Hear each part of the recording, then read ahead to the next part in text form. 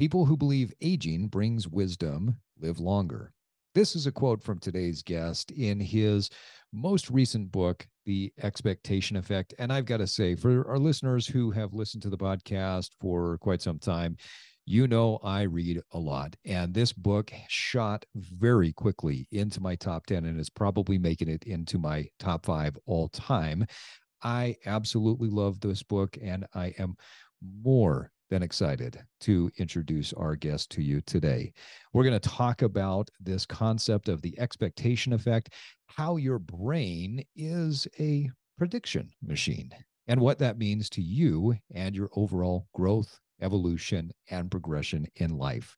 That's today on this episode of the Evolve Podcast. Welcome to the Evolve Podcast. Evolve your body, evolve your mind, evolve your soul, and evolve your tribe. And now it's time to disrupt. Welcome back to the Evolve Podcast, where evolved men and women come to disrupt, connect, and get inspired. Before we start, I want to thank our sponsor, MedOne Capital, for sponsoring the Evolve Podcast. We appreciate the support. The MedOne Group exists for the sole purpose of making medical equipment available to the healthcare industry. You can find out more at medonegroup.com. As always, joining me from the Mind Palace in Oberlin, Ohio, and we were a little sketchy on whether or not you were going to be joining us today, Miles. The most interesting man that I know is W. Miles Riley. Welcome. Thanks, Steve. Thank you. Thank you. Yeah, we had one hell of a night last night. Quite the storm, knocking out Yeah. trees, power lines, and yet here you are. I have never seen anything like that. In the 65 years on the planet, I have never seen lightning like that. I have never Wow. seen torrential rain like that. The power went out, and it was absolutely stunning. I'm glad nobody was hurt, but it was stunning to look at. I just stood at my window, just watching the earth light up. Beautiful. It's amazing what nature can do. It's gorgeous and terrifying all at the same time. And you with your new bionic hip, I'm sure you went out there and picked up some trees and just threw them around, right? Threw them around just like that. Clear Good the path man. for some people. I love it. And somewhere in the mountains of Utah, I am Steve Cutler. Today's guest is David Robson. David Robson is an award-winning science writer specializing in the extremes of the human brain, body, and behavior. After graduating with a degree in mathematics from Cambridge University, he worked as a feature editor in New Scientist for 5 years before moving to BBC Future, where he was a senior journalist for 5 years. His writing has also appeared in The Guardian, The Atlantic, Aeon, Men's Health, and many more outlets. In 2021, David received awards from the Association of British Science Writers and the UK Medical Journalists Association for his writing on misinformation and the risk of communication during the COVID pandemic. In 2022, he won a Mental Health Story of the Year at the MJA Annual Awards and was a finalist for the Best British Science Journalist of the Year award from ABSW. David's first book, The Intelligence Trap, was published in 2019 and received worldwide media attention.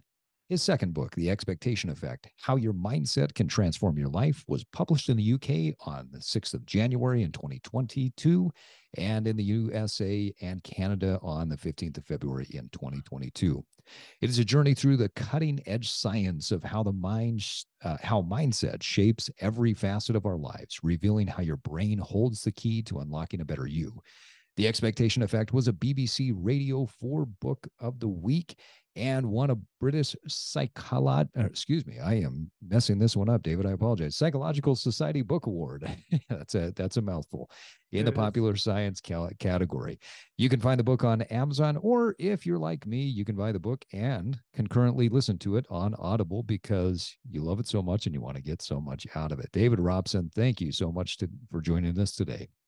It's completely my pleasure.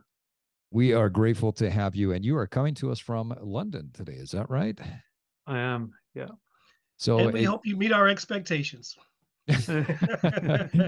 I I'm not even sure what your expectation of us is. I hope it's well, and I hope we meet those expectations.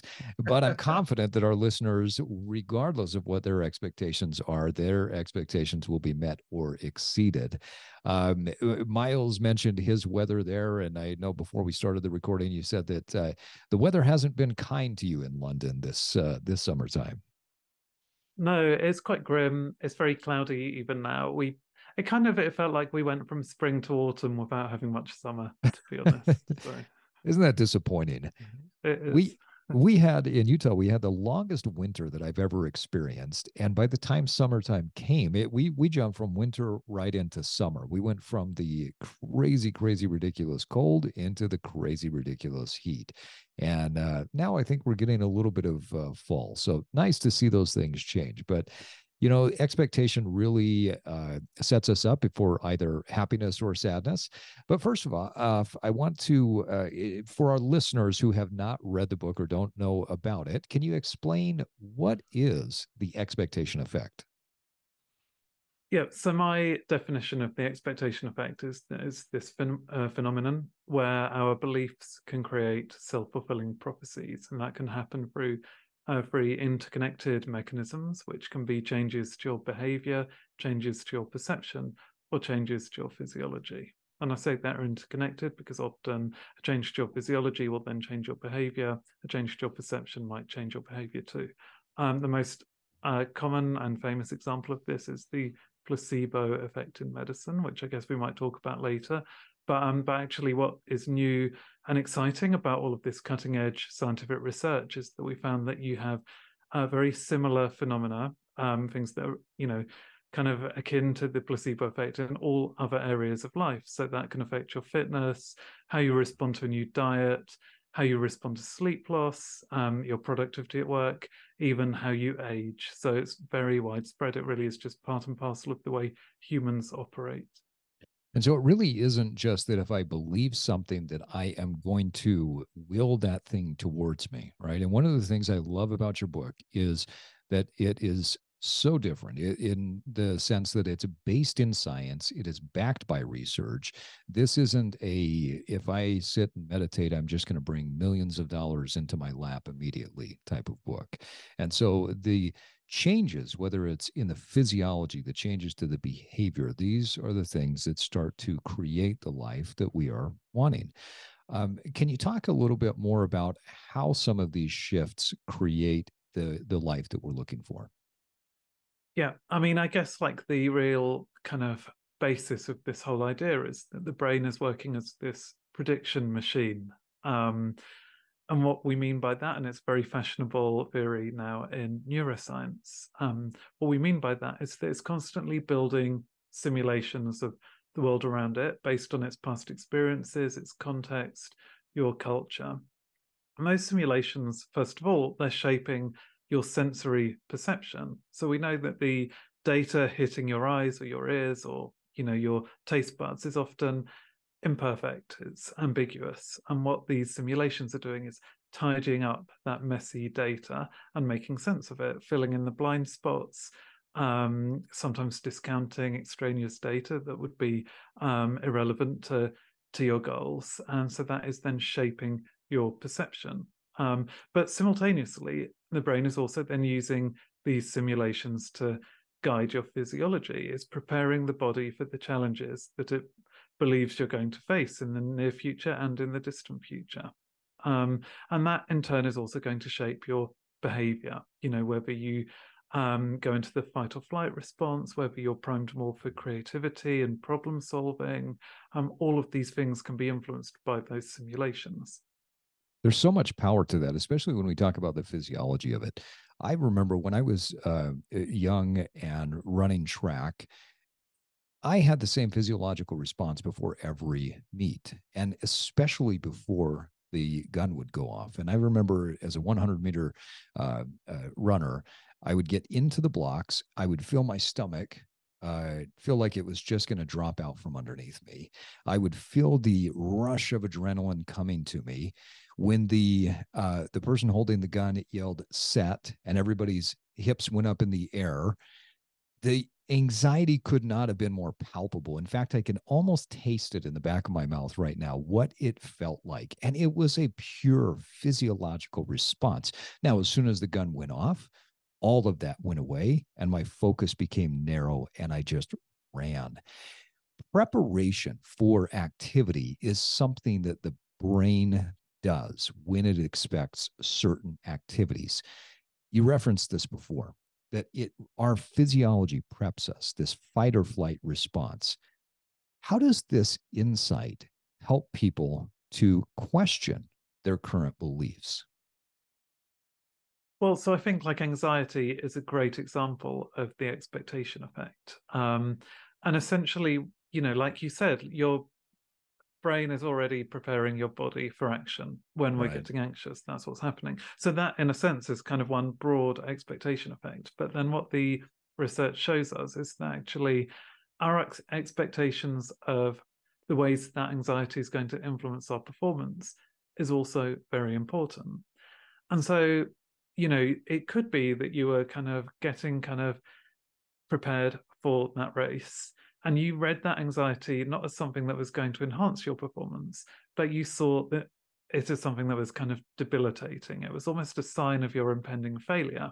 And I think that's much more common, maybe not in sports, but definitely in something like public speaking or when you're facing an exam. You start to have those same fluttering feelings in your stomach, your heart's racing, your palms are sweaty, and you believe that because you're feeling so nervous, that's going to lead you to perform worse, that you can't focus, that you can't come up with those solutions that you need to. Now, that is one expectation. Another equally reasonable expectation would be much more similar to your expectations on the racetrack, where you see that the anxiety is actually going to fuel your performance. Right. That can be equally true in the exam hall because your heart is pumping all of this oxygenated blood to your brain that's going to fuel your thinking. And that kind of charged feeling in your muscles comes from cortisol, which is also making sure that you're kind of alert. Like there's no good going into the exam hall or onto a stage feeling kind of drowsy and sleepy. Like you're going to perform a lot worse that way. So we can see stress, the same physiological responses to stress, broadly the same. We can see them as either debilitating or energizing and enhancing. And what the research shows is that it's those expectations that then become the self-fulfilling prophecy. So people who see their stress as being more enhancing and energizing, they actually do perform better in all of these different tasks. They're using their stress to their advantage. Yeah, it really is about the perspective. I love how you Right. talked about that, and I love how you referenced that in the book. Years ago, so we have 3 kids, and years ago, somebody gave me a GoPro camera, and I thought it was the coolest thing in the world. They had just come on the market, and I thought, oh, this is great. And then I realized, well, I'm just not that type of guy that films himself when he's out. Like I've never been wired that way. But then as I'm going through the package and I notice that there's this little thing that you can put on the head and you can carry it around and you can video yourself while you're doing it. I said, it wouldn't be interesting for me to video myself or what I'm doing, but I would love to see what life is like through my kids' perspective. And so my wife and I took the 3 kids out and we went on a hike. And I had it on my oldest, my second, and then my youngest. And going back and watching their perspectives from that hike was fascinating to me. We all did the same hike. We went up the same mountain. We saw, and I say saw in air quotes because we didn't see the same things, but we all saw the same things. We experienced the same environment. And yet watching my son and his interaction and the way that he would run around and pick up a rock and throw it versus the way that my oldest would just very calmly walk and pause and observe, such as her personality, really opened me up to that people can be in the same space. They could be experiencing, even as you said, the same physiological response, but their perception of it is completely different. How can people harness the power of the expectation effect and guide the physiology in the direction that they that achieves their goal or that helps them move towards a more positive outcome? I mean, when I started writing the book, that was really like the $1 million question was, could we change our mindsets? And the research really shows quite strongly that you can. And it's not something that you just kind of flick a switch and then your mindset is changed forever. Like, it does need perseverance, like you would expect for any skill that you're learning. But the fact is, we can change it. And what the research found was that actually just learning about the science of the expectation effect is often enough to get that process started. So with these students who go into that exam expecting that their anxiety is going to be this kind of depleting, diminishing force that's going to damage the results, they actually just included in like the mock exam booklet a short passage of text that explained that stress is adaptive and that we evolved it to enhance our performance and to actually reappraise those symptoms as something that was like a tool that they could use. And what they found was that alone was enough to change their performance in that exam. They did perform remarkably better, and crucially, it then changed some of the parameters of their physiological response. So even though they were experiencing the stress response, it seemed to be a less extreme, kind of more moderate, healthier stress response. So in addition to kind of the fluctuations in cortisol, they also saw the release of anabolic hormones, like testosterone, that can actually help to kind of protect the body during a physical challenge. And afterwards, they saw that their kind of cardiovascular response kind of relaxed a lot more quickly, which is really important for your long-term health. If each time you face a new stress, you can recover very quickly afterwards, it stops you accumulating the damage that might come from being repeatedly stressed when you find recovery very difficult. So yeah, learning about reframing their emotions was enough to bring about that immediate improvement. And then I think what the research shows us is that actually we just have to remember to keep on doing this. So to actually build on that. So the next time you enter a similarly stressful situation, to kind of try to remember how you had reframed it in the past and the success you'd experienced that time, to kind of really go on that trajectory. I did this with my own public speaking. I used to hate public speaking like most people. But when I was promoting the expectation effect, like, I really tried to practice what I preach. So I would do that reframing every time I went on stage. And, it didn't perform miracles immediately, but it did turn my stress over the year and a half that I've been promoting the book. It turned my stress and my kind of fear of public speaking completely around, so that now I really love promoting my book and I love the conversations that I have, and it lets me appreciate that. And it's just allowed me to grow so much by just changing the way I appraise the stress response. It's amazing. I've been in the health and fitness field for almost 25 years, and one of the things that I've learned in working with top athletes, professional athletes, Olympic athletes, people who've performed and won at a very high degree, the response that they have from a physiological standpoint might be very similar to. In fact, I used to work with the group that would do testing on some of the top Olympic athletes. And while the responses were very, very similar from a blood work, from a hormonal profile, the nuances in response were fascinating. The top athletes, as you referenced before, tended to have more of the hormonal response, like testosterone. Cortisol levels were more manageable. And it was almost like they had learned how, through setting better expectations and understanding through their methodology, through their system, that whatever was happening physiologically, it was setting them up for performance. It was getting them into a state where they could perform better. So it takes time, as you said. It's not something that happens over time, because I love how you talk about in the book that the body or the brain is a prediction machine. Machines don't just change with time, they change with tweaking and nuancing. Can you explain to our readers what you mean when you say that the brain is a prediction machine?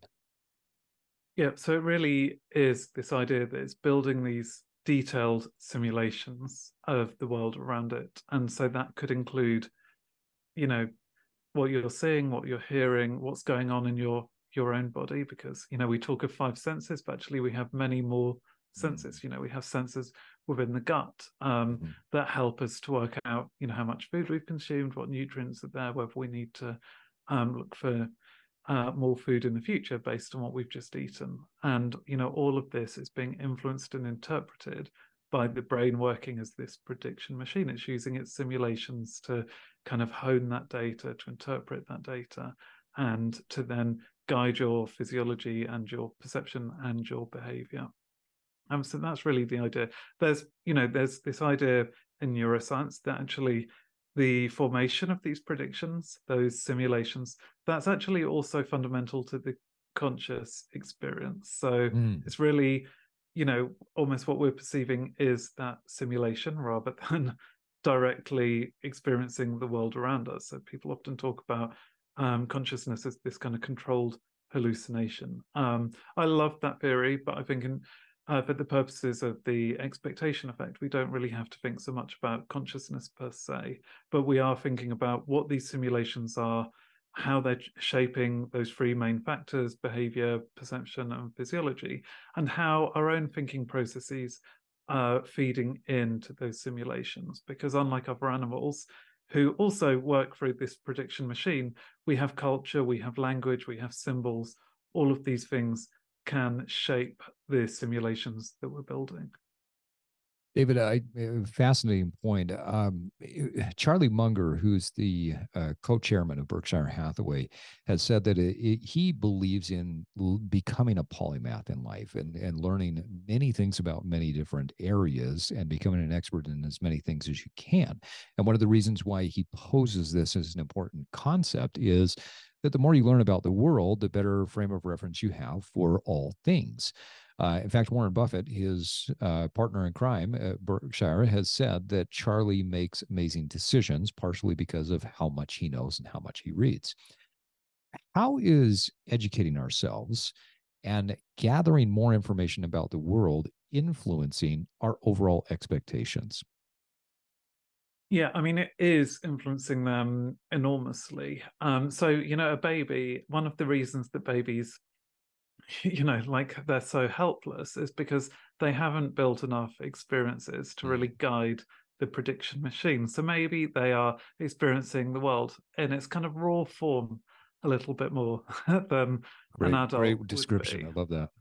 Right. Raw form. And, I think like when you see a baby that's in distress and it doesn't know why it's in distress because it can't interpret, the feelings inside its body when it's getting hungry or when it needs the toilet or when it's, gut is aching a little bit, it has no way of interpreting them. Whereas as we get older, we're much more capable of kind of appraising the sensations we're feeling. Now, one of the things that we can do even as adults is to educate ourselves about the many different emotions that we can experience. I think like we've been brought up to look at our emotions in quite a crude way, maybe. You have the basic emotions, as Darwin would call them, as, anger, sadness, happiness, all of these kind of, I would say they're like the primary colors of our emotions, but actually there are many different shades, and you can learn to name those shades, things like Schadenfreude, which we didn't have in the English language until quite recently, or becoming hangry, when your anger is caused by a kind of physiological deficit of food and energy, rather than, say, because someone has actually offended you. Now, work by Lisa Feldman Barrett, who's also been a key proponent of this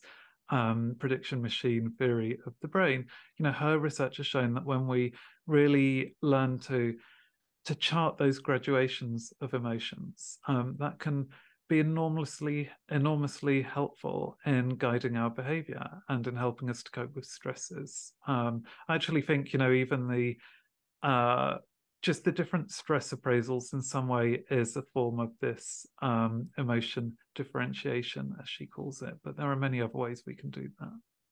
Beautiful way to put it. I mean, we've talked about that quite a bit on the podcast, that a very nuanced approach to understanding your emotion is a critical piece to becoming a more evolved man or a more evolved woman.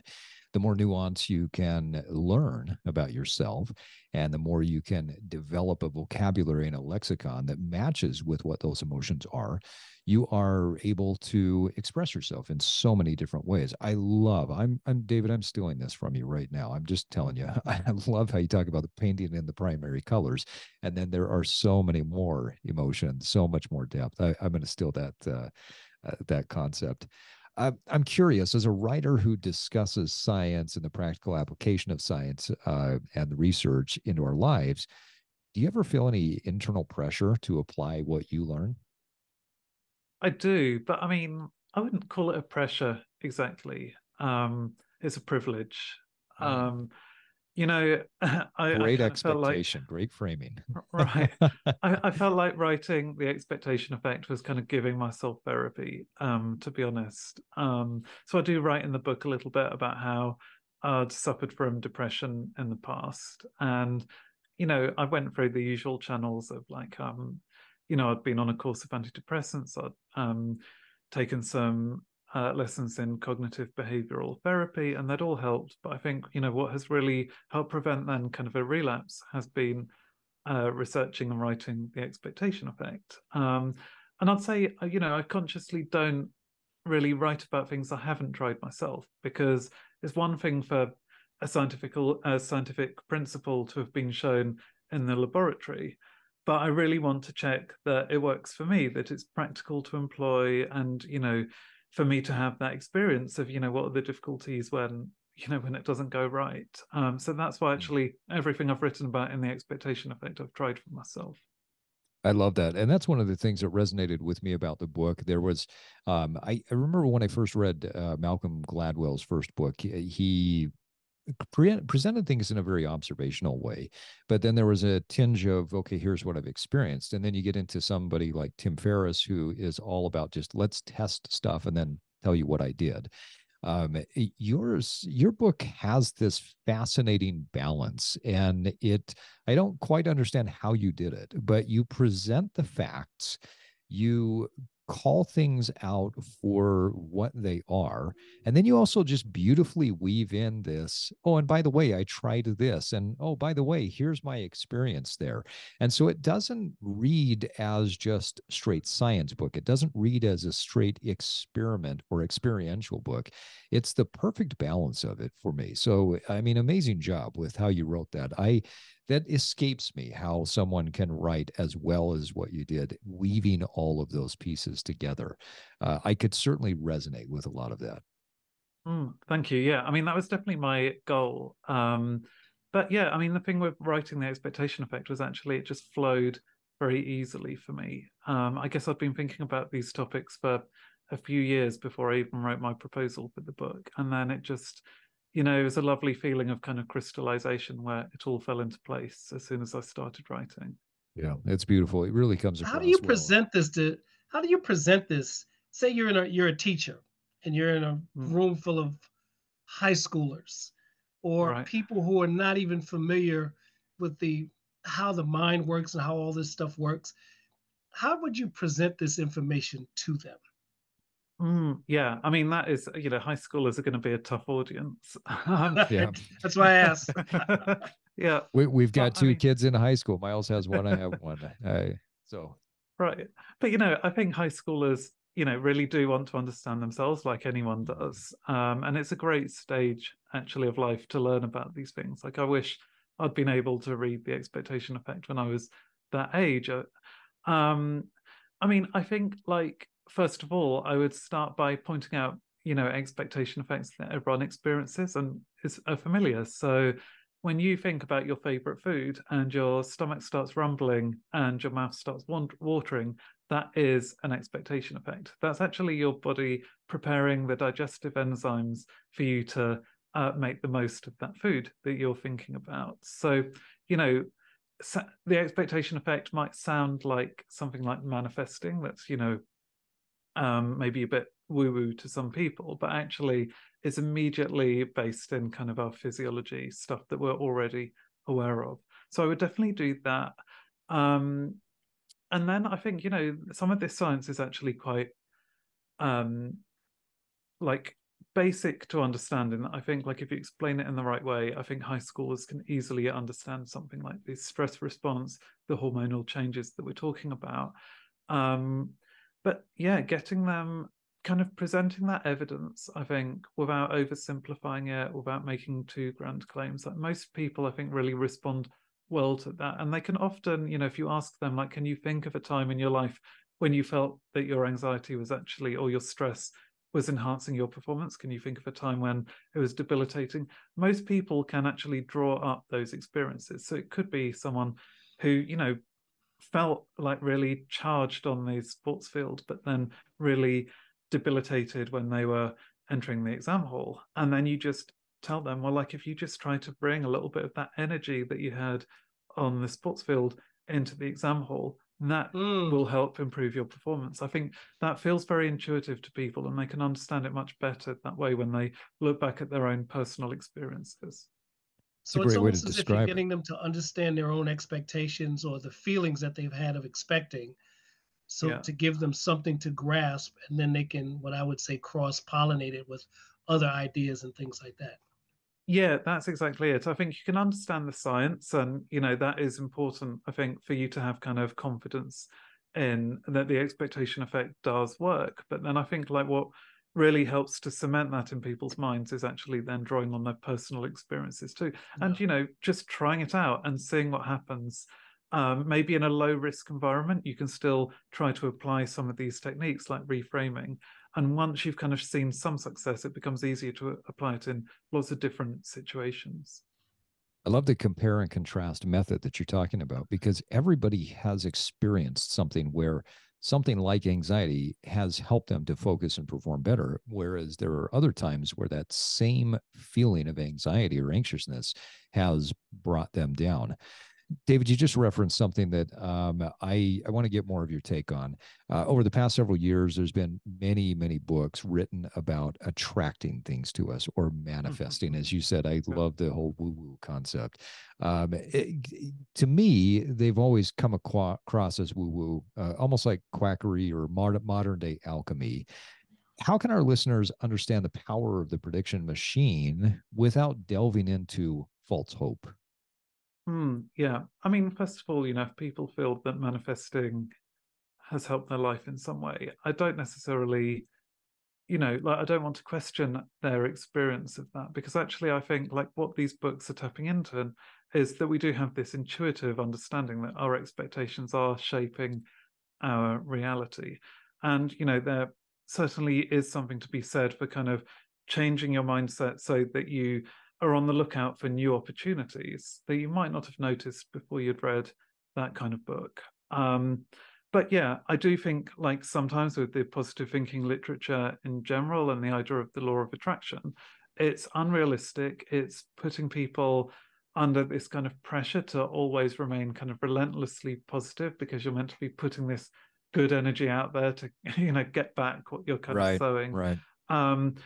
Like the expectation effect isn't, I don't think it's in the same category, because often I'm certainly not asking us to kind of set unrealistic goals. I'm more often asking people to reframe the situation and to look for the nuances in the situation. So with this stress example, which we've spoken about, I'm not telling people like you've got to go into that exam and you're going to love every minute of it, because actually feeling under pressure is not pleasant, it's discomfort. But I'm just asking people to sit with the discomfort and to realize that even though they may not like the feeling, that it can also serve a purpose. And we can see that in all different kinds of areas, and actually all different kinds of emotions. You can learn to view a disappointment. It's horrible to feel disappointment and frustration, but you can also recognize that it's conveying an important message to you without just denying that the emotion exists, but you can accept that it's actually teaching you a lesson. You can ask yourself what that lesson is, how it's telling you to maybe change course, or how it's reaffirming that your goal was important. I think a lot of the times when we feel disappointment, it's really telling us that actually this is something we still want to pursue. We just have to take a different course of action. And the research shows that when you reappraise your feelings in that way, you're not you're not denying them, you're not trying to fight the feelings, you're sitting with the feelings, you're reinterpreting them. That actually just leads to much better outcomes mentally and physically than if you try to be kind of always positive and just try to suppress those negative feelings. So I think that's one important difference. I then just think, with all other kind of areas, it's like rather than kind of setting our expectations too high, we can just try to kind of look a little bit outside of our comfort zone. So if you're going to the gym, like I talk in the book about how our appraisals of our own physical fitness can actually shape our performance. And again, this is linked to our physiology, things like gas exchange within the lungs, the runner's high, the release of endorphins, all of those can be influenced by expectation effects. But I'm not saying like go to the gym and like visualize yourself as like Usain Bolt, and then you're going to get on the treadmill and you're going to run 100 meters in like 10 seconds. Like right. That is only going to result in disappointment. It's going to be demotivating. But if you can just question some of the kind of baseline assumptions you have about your fitness, like if you've been a bit of a couch potato and you've just assumed you don't have the genes for fitness at all, like you just tell yourself you're always going to find exercise hard, question that assumption. Like that's probably doesn't have a good factual basis. And the kind of scientific truth is that for almost everyone who tries to perform exercise, if they, increase their exercise incrementally, they're going to see incremental improvements in their performance too, in their fitness, and that they build strength over time. That to me seems like a much more sensible approach to this, to just avoid that catastrophizing thinking where you're telling yourself you're terrible, you're a failure, you're never going to succeed. That is the first step, and it's often enough to see some important improvements. And David, I think that's one of the things that really resonated with me is throughout your book was there's a grounding of reality here. You're very kind to the way you talk about right now the idea of manifesting, and that we won't argue with those things. I will say I love the fact that what you're presenting in the book is very factually sound. And it's actually something that I found over the years. I used to sit back and see people who would say, I'm manifesting this into my life. And it led to delusional thinking. It led to a discordance with what their emotion was. I love how you talk about that. Don't push those negative emotions away. The negative emotions, the uncomfortable, the things that don't feel good, that needs to be there because that's part of our growth process. What was it? I think Arnold Schwarzenegger, when he was talking about the pump in the muscle and the burn in the muscle and what it takes, he says the difference between a champion and someone who isn't a champion is a champion will look at the burn that's happening in the muscle and the pump in the muscle as a very good thing. And he said, I would always work out and I would have a smile on my face because every repetition, every bit of that muscle burn was something that pushed me closer to what my ultimate goal was. And so he embraced the pain, he embraced the challenge as something that would help him to get to that next level.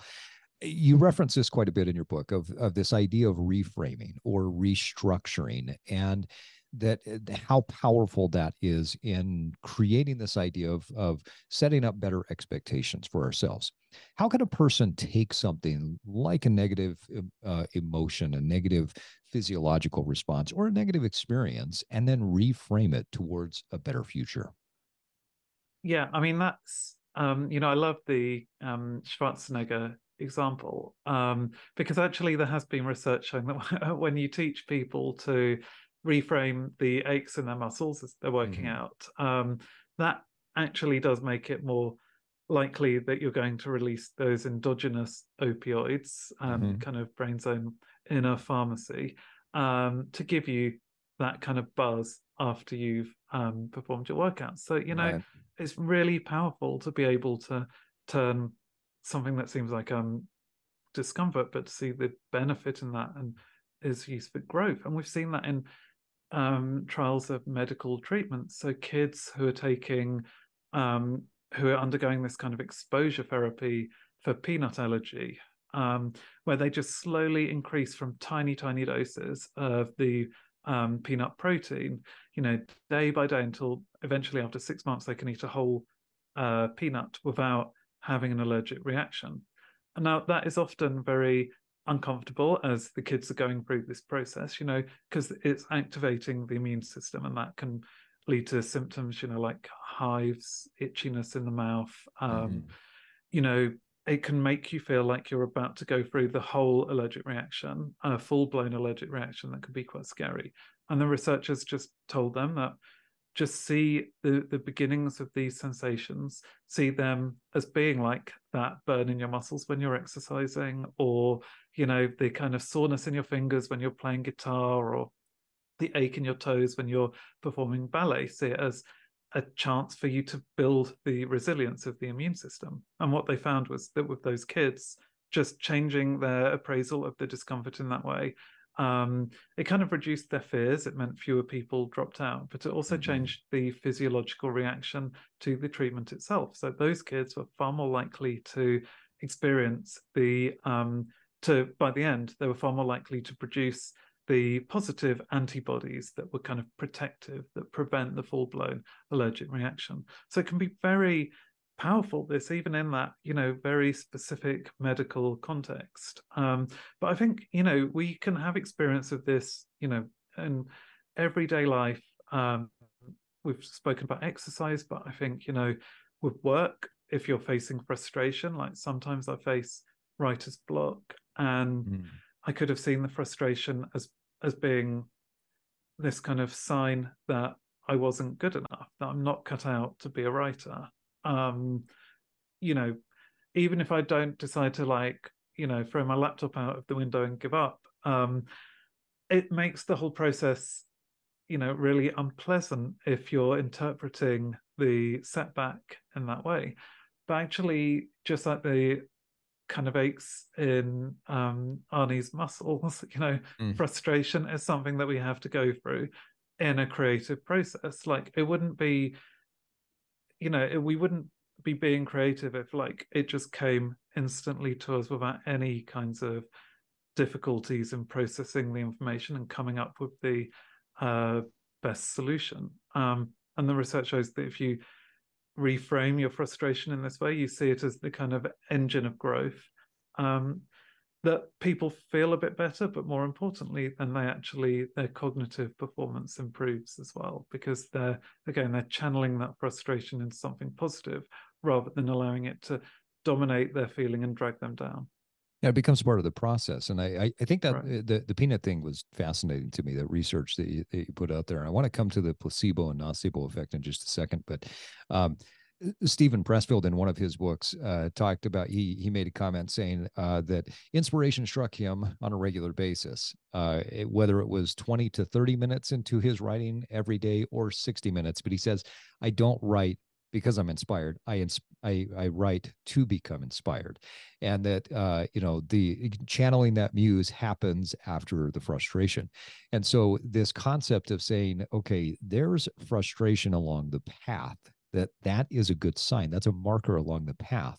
There's challenge, there's the muscle burn, there's the anxious feeling before a presentation at work. That's all part of the path, but that is not a sign that we should turn back. It just is a mile marker to keep us going forward. Can you tell our listeners a little bit about this placebo or nocebo effect as you referenced in the book? Yeah, sure. So, I mean, the placebo effect, I think we're kind of familiar with. It's been studied, or it's been acknowledged for hundreds of years. It's been studied for, more than half a century.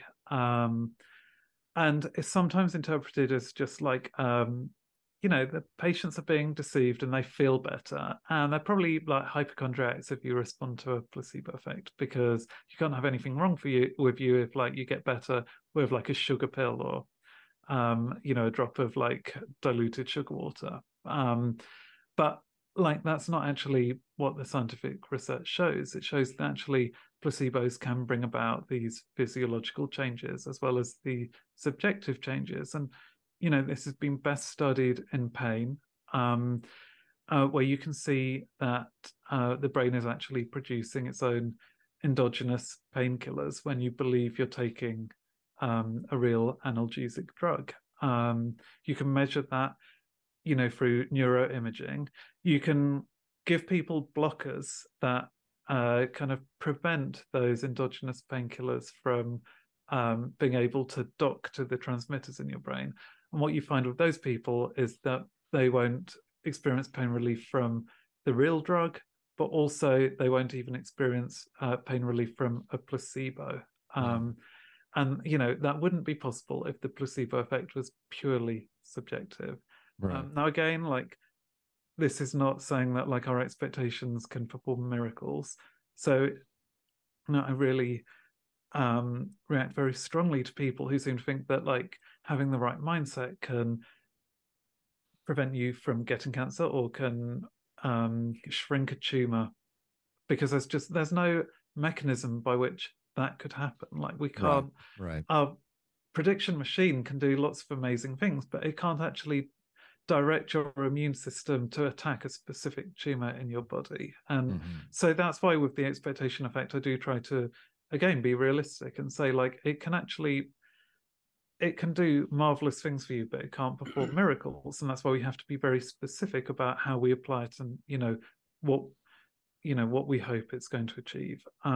Now, the nocebo effect is very much like the placebo effect, but it's just the opposite. It's the evil twin. So if you expect to become ill, often that can create symptoms of illness. And I think, again, it's a common example that we've all had. If you have been out with a friend for a meal and then they get food poisoning, you might start to feel very nauseous, or you might even start vomiting. Now, that could easily be a nocebo effect, because the prediction machine knows what you've eaten, it knows what's happening to your friend, and it's kind of getting ready to like expel that pathogen before it can actually cause damage to you, even if there's no pathogen in your own gut. Wow. Yeah, I mean, that is one example. So fascinating. But there's loads of other ways that the nocebo effect can work in medicine.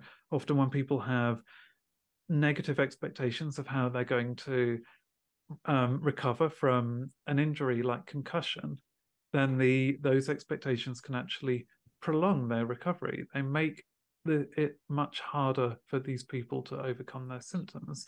And again, like, I'm not saying here that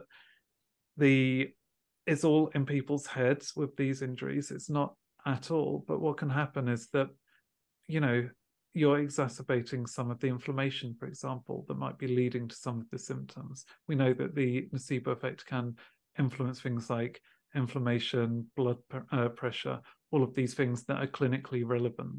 And often, we often think of the brain and the body being kind of separate. But actually, lots of illnesses and our experience of illnesses are kind of a combination of physiological factors and then kind of our mindsets as well. The two are constantly interacting. And with the placebo effect, we're experiencing the benefits of that because you're actually bringing some relief.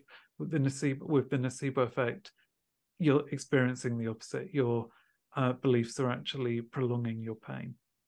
It is fascinating. I loved how you talked about the empathetic effect that physicians can have on patients by just talking about how quickly they'll recover and how things can happen with them to aid in their recovery, as opposed to those physicians who, I don't want to say lacked empathy, but just were clinical in their approach to their patients. Right, exactly. And yeah, so this is what I love about this research, is that, it shows it's not like giving the placebo pill to someone is one way of raising patients' expectations of recovery. But actually, the doctor's words themselves are biologically active through a very similar mechanism. We know that if a doctor delivers morphine surreptitiously, if it's kind of fed in for a drip, that pain relief is much less effective than if the doctor is actually present, giving the injection while saying reassuring words. That is just one example. It's about 50% of the pain relief in this study that people were experiencing. Like 50% of their pain relief from the morphine was actually coming from their expectations, not just from the drug itself. The same with, complaints like rashes or, a virus. You go to the doctor, they can't really give you any treatment because it's going to be self-resolving.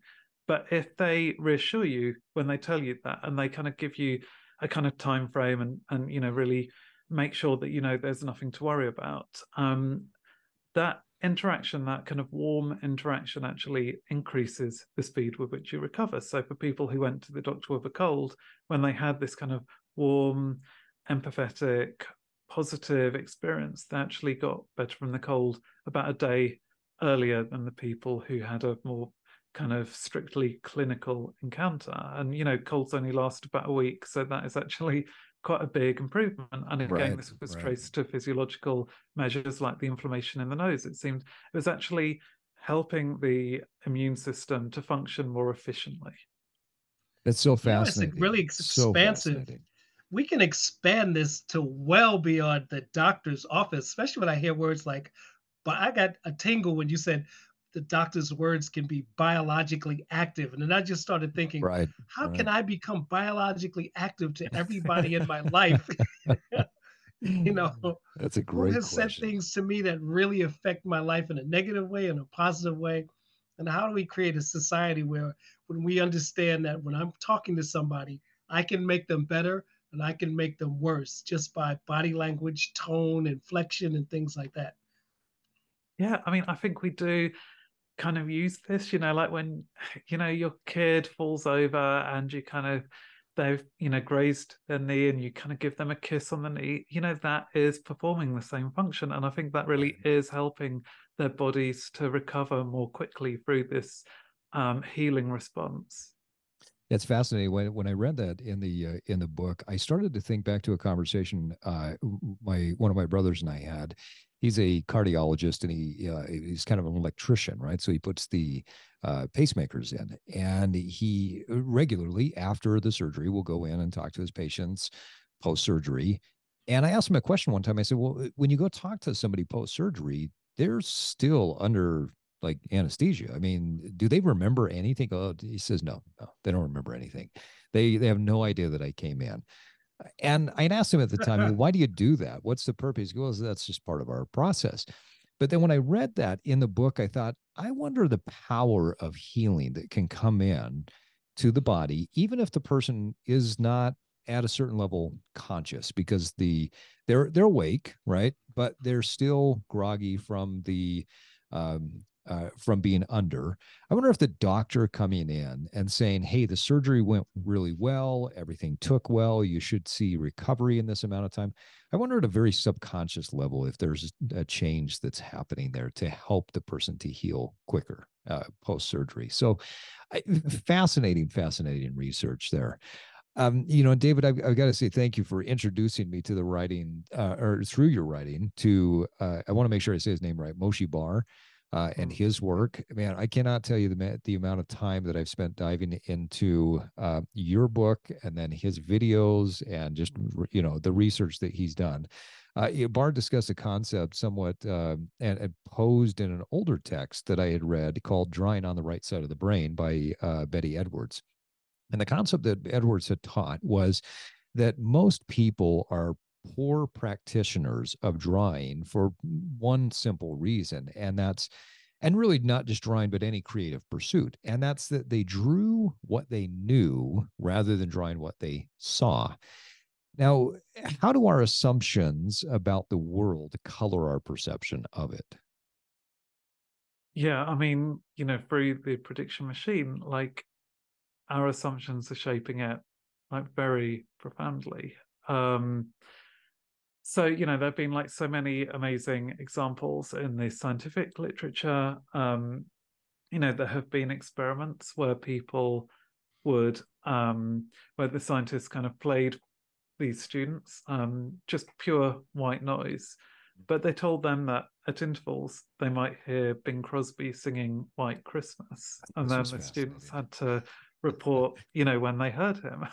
I literally laughed out loud when I read this in the book. I've got to tell you, this I busted out laughing, which is not a great thing for me because I typically read at about 4 a.m. when everybody else is asleep. That is my time to consume. And so here I am in my office laughing out loud at this point at about 4:30 in the morning. Please continue.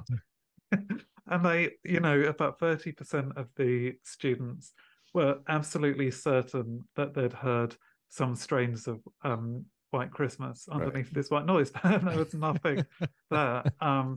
It's Same so with great. when people look at kind of visual noise, like the kind of snowy screen on an old-fashioned untuned TV. You tell these people, lead them to believe that faces are going to appear. And, again, about 30% of the time, they would see a face when there was, none should have been visible.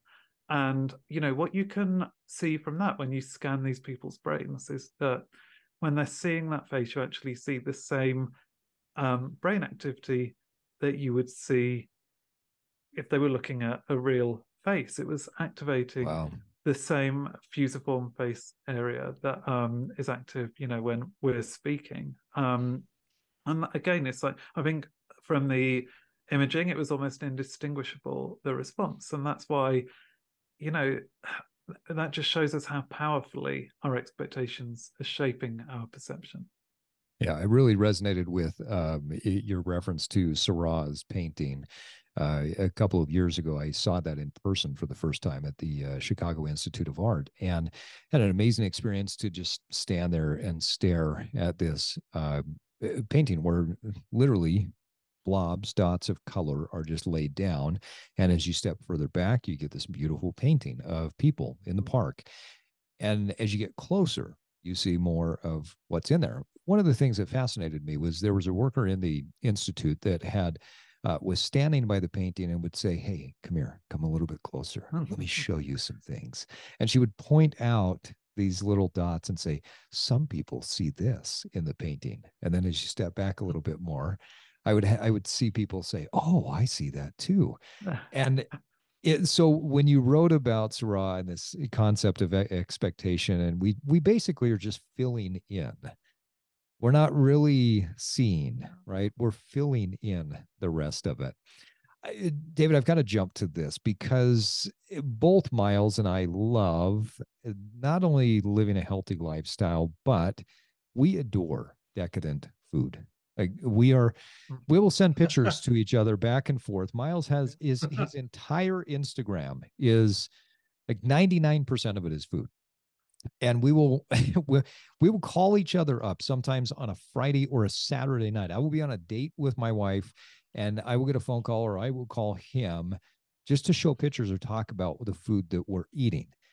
Can you tell our listeners about the research relative to how we describe food and how that's linked to weight loss or weight management? Yeah. I mean, so I think sometimes we have this kind of toxic food culture. Yes.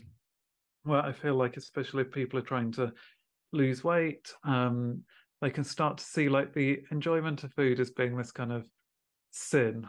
And it becomes quite puritanical, where it's like you're punishing yourself for having enjoyed food in the past if you're trying to lose weight. And so you're really looking for foods that are kind of low calorie, but aren't going to give you that sense of celebration or enjoyment. And the research really shows that's going to backfire quite badly with your dieting. I still think that like cutting calories is a very effective way of losing weight, but we can't just lose sight of the fact that our food also has to be delicious and interesting and a celebration. And the research shows this really beautifully.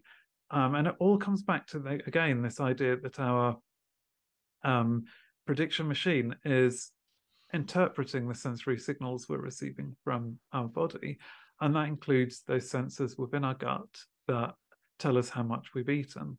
Now that's, quite poor, the data we're receiving from those sensors, that are measuring the stretch of the muscles. So our memories of what we've eaten and our attitudes to that food is incredibly important. So you've got experiments where scientists were kind of giving people these bowls of soup and then surreptitiously kind of pumping more soup in from the bottom or taking more soup away.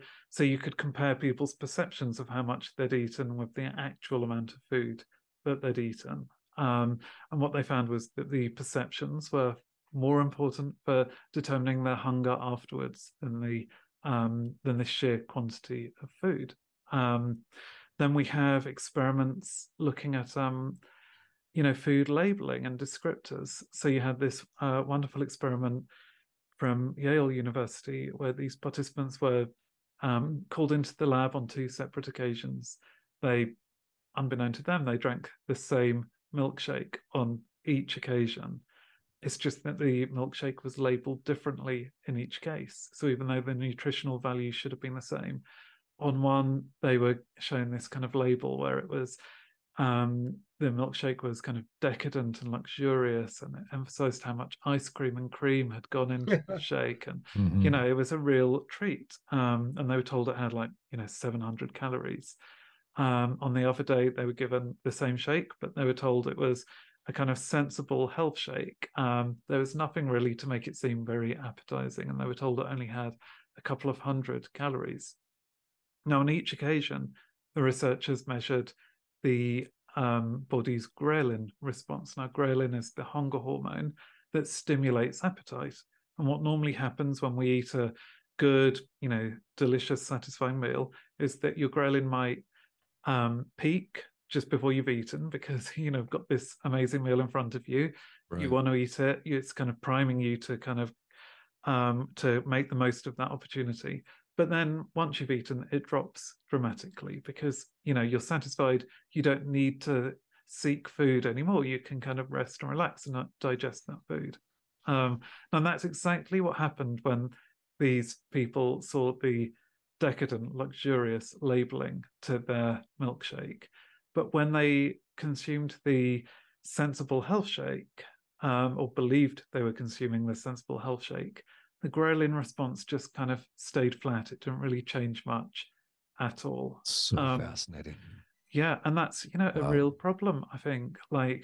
Combined, all of these experiments showed that our expectations and beliefs about what we're eating will shape our appetite later that day. And, whether we go on to kind of to snack or whether we actually feel full and satisfied. It's a real problem if you're only cutting calories and you're not getting satisfaction from your food and you're secretly believing that you're depriving yourself. That's gonna backfire in the long run. That is just fascinating. I've studied at length for probably decades now, the idea of leptin and ghrelin and how they interact with each other. And when I read what you talked about with the labeling of the food, it blew my mind. I love decadent food. I love making decadent food. And I have challenged people for years when people say, well, you have to eat clean, you have to eat, quote, healthy, you have to, all of these words to describe it. I said, just come over to my house. Let me make you food. Let me make you food that will make you just enjoy everything. And I guarantee you're going to get lean, you will get strong, and you will love your life. You don't have to eat the garbage that you're eating, don't. And so I read that was pure, what do they call it? Just validation of something that you already believe. Yeah. I mean, that was just one of those minds where, or those times where I thought, okay, I'm just feeding my own ego right now by reading this, patting myself on the back, or I don't know what you would call it, but fascinating research. You discussed exercise in the book, and you discussed a principle that I think many people in my field of study have known for years, and that's the fact that when we exercise, our body will find a way to use the muscles in the most efficient way. So not necessarily using all of the muscle fibers or all of the motor neurons to fire the muscles that are needed. And it will essentially regulate how much effort we're putting out there. And sometimes it will say, hey, if it's too hot, maybe you're going to overheat. And so you might pull back a little bit, right? If your body is trying to conserve energy for later, then there might be some limiting factors that the brain is putting on this. Can you tell our listeners about how our expectations of exercise and those limitations that our brain puts on us are affecting us? And are there some ways that we can address that? Yes, so this is kind of, something that I definitely applied myself, like with all of this. But I mean, again, a bit like the public speaking, like it was really influential for me because I'd always been a reluctant exerciser. I mean, I had like the good intentions, and I did it because I knew I had to remain healthy. But so I was quite dedicated in that sense. But I'd never really loved exercising, and I'd always had these assumptions from my childhood, where I was like the youngest in my year at school, and until I got to about 15, I was like one of the shortest. Like I always just thought I wasn't cut out for kind of exercise. And I carried that with me into adulthood. But the research shows that, you know, then those expectations are really going to shape how you perform. And like you said, it's to do with numerous factors. It can be, you know, how many muscle fibers your brain is willing to recruit to practice these movements. It can be to do with the efficiency of the movements. If you feel that you're stronger, maybe you're going to be moving in a way that's more efficient rather than, say, you know, consciously trying to avoid injury. And it can change things like the gas exchange within the lungs, so how efficiently you're moving carbon dioxide out of your body and oxygen into your body. Now, we know that last result from another ingenious experiment from Stanford, where these researchers gave people a real genetic test, but then gave them sham feedback. So some were told that they had the positive version of the CREB1 gene, which has been associated with better stamina and fitness. Others were told that they had the kind of bad version, you know, which has been associated with, you know, a slightly lower aptitude. Now, what they found was that those expectations shaped the participants' performance in an endurance task independently of the genes themselves. And in some cases, the expectations were even more important than the genes themselves. And that was true, particularly for this gas exchange. So that's very profound to me. And it just made me think, well, actually, I really need to start reassessing these assumptions. And I think that's what is true with so many expectation effects, was I'd been carrying around these beliefs that were no longer valid. There was no reason why I should think I'm any worse at exercising than the average person. I'm never going to be an Olympic athlete, but that doesn't mean that I can't improve, you know, day by day at the gym. And so I just started taking that attitude, and I stopped comparing myself to the people around me and focused on my own trajectory. And, you know, that really did bring the kind of gains I wanted in my performance, but also just in my enjoyment of going to the gym. So it went, like public speaking, it went from something I kind of really dreaded in my weekly routine to something like I really relished. And it's actually, you know, one of the things I most enjoy now, and like feels essential for kind of maintaining my mental health as well as my physical health. There's almost this Zen-like state, isn't there? When you get to the point where you say, okay, like you said, I'm probably not going to be an Olympic athlete. I think it would be fair to say that for somebody like me, I will never play in the NBA, right? Even if I was one of the best shooters in the world, my height, so many other things would have limited me. But there's this Zen-like state that you get into when you stop the comparison and you set up an expectation to say, well, my expectation does matter. My belief does matter. And if I go in without comparison to external resources, little by little, I can improve. And by little improving, I then get into this consistently growth mindset and this state, as DeWitt talks about in her book of growth versus fixed mindset, that the research truly shows if you take on this growth mindset, you can improve almost anything in life. You may never be the best in the world at it if you don't have a certain aptitude for it, but you can become better at it. You know, Miles and I joke when we talk to each other that if either one of us was like the emperor of all the world or the galaxies or whatever, we kind of go back and forth on what are the books that we would or the courses that we would require people to read. I almost feel like that Expectation Effect for me has now got to be a foundational book that somebody has to read. And then immediately afterwards is James Clear's Atomic Habits, because it's the two come together to just marry this perfect, okay, let's challenge the concepts and the expectations. And here's some science and some ideas of how to do that. And then start to apply Clear's concepts of start small, build from there. And once you've graduated from there, we'll let you maybe get a driver's license, or maybe we'll let you open a bank account, right? But but that needs to be that's your seminal moment, is once you have understood those books, then you could move forward. Yeah, I love that. And I really do like strongly agree with that idea that it's like, those incremental changes that you make, they add up over time. Right. And I've seen, online there's a bit of a backlash now against Carol Dweck's idea of the growth mindset. Yeah. I find it very frustrating because, some of these critics are saying that it's misleading kids because they're never gonna, if you don't have the genetic aptitude, you're never going to become, an Olympic athlete or, genius mathematician. Well, there's truth in that. But I don't think Carol was ever saying everyone can become an Olympic athlete, because that's clearly impossible. But the fact is, you might have someone who was a complete couch potato who, because they've developed the growth mindset, they improve their fitness dramatically and they live a longer, healthier life. But I think that is actually more important than someone winning a gold medal, actually. Right.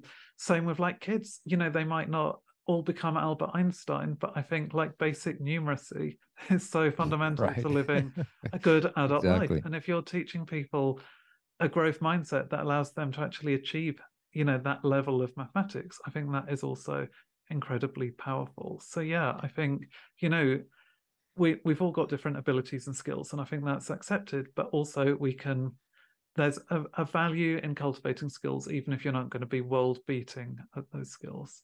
Right.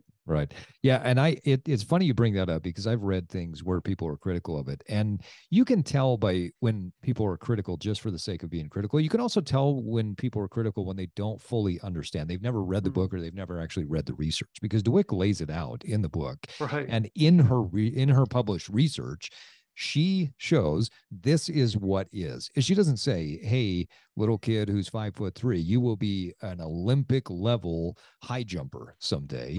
Right. She lays out in the research that it matters to get you better. In fact, I believe it was the movie Rudy in there where she talks about how it's such a horrible idea to just try to go become the starting person on the Notre Dame football team if that's not your aptitude for it, right? But you can get a little bit better. So love that. Well, the other thing is what I think what she was saying, or he was saying, is effort. And once you get intimately involved with your effort, that will take you to a point where you can see if it's possible that you could do that. Right. Yeah. So your effort just puts you on a track. And at some point, with the right effort, you're standing at the crossroads of maybe I can. Mm-hmm.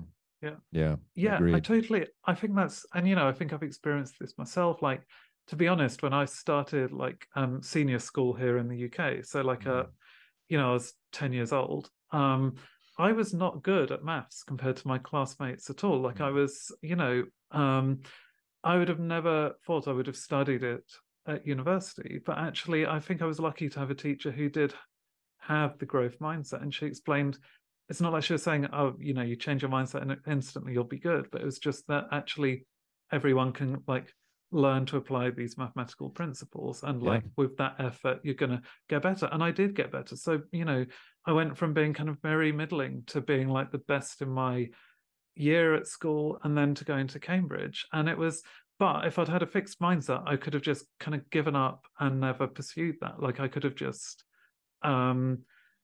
assumed I was bad at maths and actually got progressively worse rather than better. One thing I've learned about effort is effort puts you intimately involved with yourself.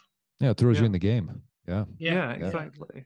Yeah, I much like you, I'm not. I would have never considered myself good at math, but one day something clicked for me when I understood that if I learned certain principles, I could understand the financials of a company better, and so I started doing financial breakdowns and looking at profit and loss statements and margins, and I all of a sudden, a year and a half later, I was in a company that was a multi-billion-dollar company, and I was the person that was teaching all of the leaders how to break down their financial statements.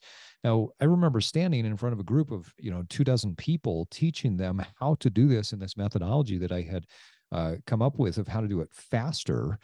And I walked out of that room, and there was almost like this little kid me that was like, "What did you just do?" There is no Right. way that we could have done this back in elementary school. We were not good at math, remember? And Yeah. so adult me just patted him on the head and said, "Hey, we got this." David, we like to ask some of our guests some rapid fire questions about their own personal growth and evolution. So I'd love to ask you just a few final questions here. And the way we do our rapid fire is either one word or one sentence to answer the question. Does that sound fair? Yeah, absolutely. All right. So what have you learned in the past 3 years that excites you the most? I've learned about a phenomenon called the liking gap, which has inspired my next book. The liking gap. Ooh, what a cliffhanger. Okay, we're having you back when that book comes out. David, what scares you No, the he's got to most? talk more about that. No, this is the rapid fire. We're doing one round, and we're going to leave our listeners on a cliffhanger here. David, what scares you the most? Spiders. Okay. My wife is right there with you. Yeah. What are you most proud of?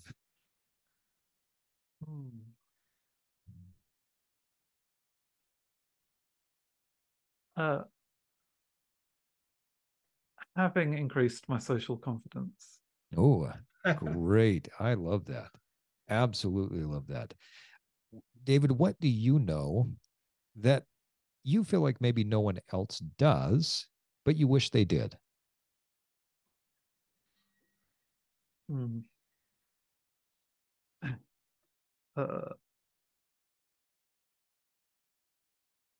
There's a phenomenon called the illusion of knowledge that I think could improve people's decision making immensely if they knew it. Okay. All right. And is there a book they can read to learn that? Yeah, maybe my first book, The Intelligence Trap. There we go. All right. Yeah. I love it. So final question, as we evolve and as we grow, there are certain things that we no longer believe that we used to. What do you no longer believe that you used to believe?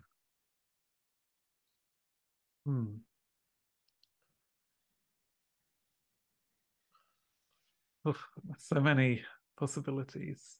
I think it's that self-criticism is beneficial. So I no longer believe that. Interesting. All right. I want to dive into that one at another time. Yeah. Well, listeners, on that note, it is time to wrap up another episode of the Evolve podcast with our guest, David Robson. The book is The Expectation Effect. The next book that I'm reading is his second one, The Intelligence Trap. David, thank you so much for coming on and sharing your knowledge and your wisdom and your research with our listeners. What a fascinating conversation it's been. Oh, yeah, thank you. It's been a blast. I've really enjoyed it. Yeah, we've had a great time. For our listeners, we talked about that they can pick up your books, The Expectation Effect, and they can pick up the book, The Intelligence Trap, on Amazon. Or if they're like me, they want to pick up the books and the Audible. I would highly encourage them to do that. If they want to learn more about you and what your upcoming projects are, what's the best way to keep in touch with you? So my website is davidrobson.me. I'm on Twitter, X, whatever you want to call it, D_A_Robson. I'm on Instagram, David A. Robson. So on all of these platforms, I kind of update with my journalism and, with book news, that kind of stuff. Love that. And we will link everything in there in the show notes. So David Robson, thank you very much. And hey, evolutionaries, remember that it does take time and consistency to evolve, but first you have to disrupt. And now it's time for you to get out there and evolve. Thank you for listening to this episode of the Evolve Podcast. Follow us on your favorite podcast app. And if you haven't done so, please give us a rating. As an independent podcast, it really helps us get more reach. This podcast is part of our mission to help millions of people evolve into the best versions of themselves. Please check out our coaching services at evolve-cast.com or pick up some of our Evolve merch. Until next time, keep evolving.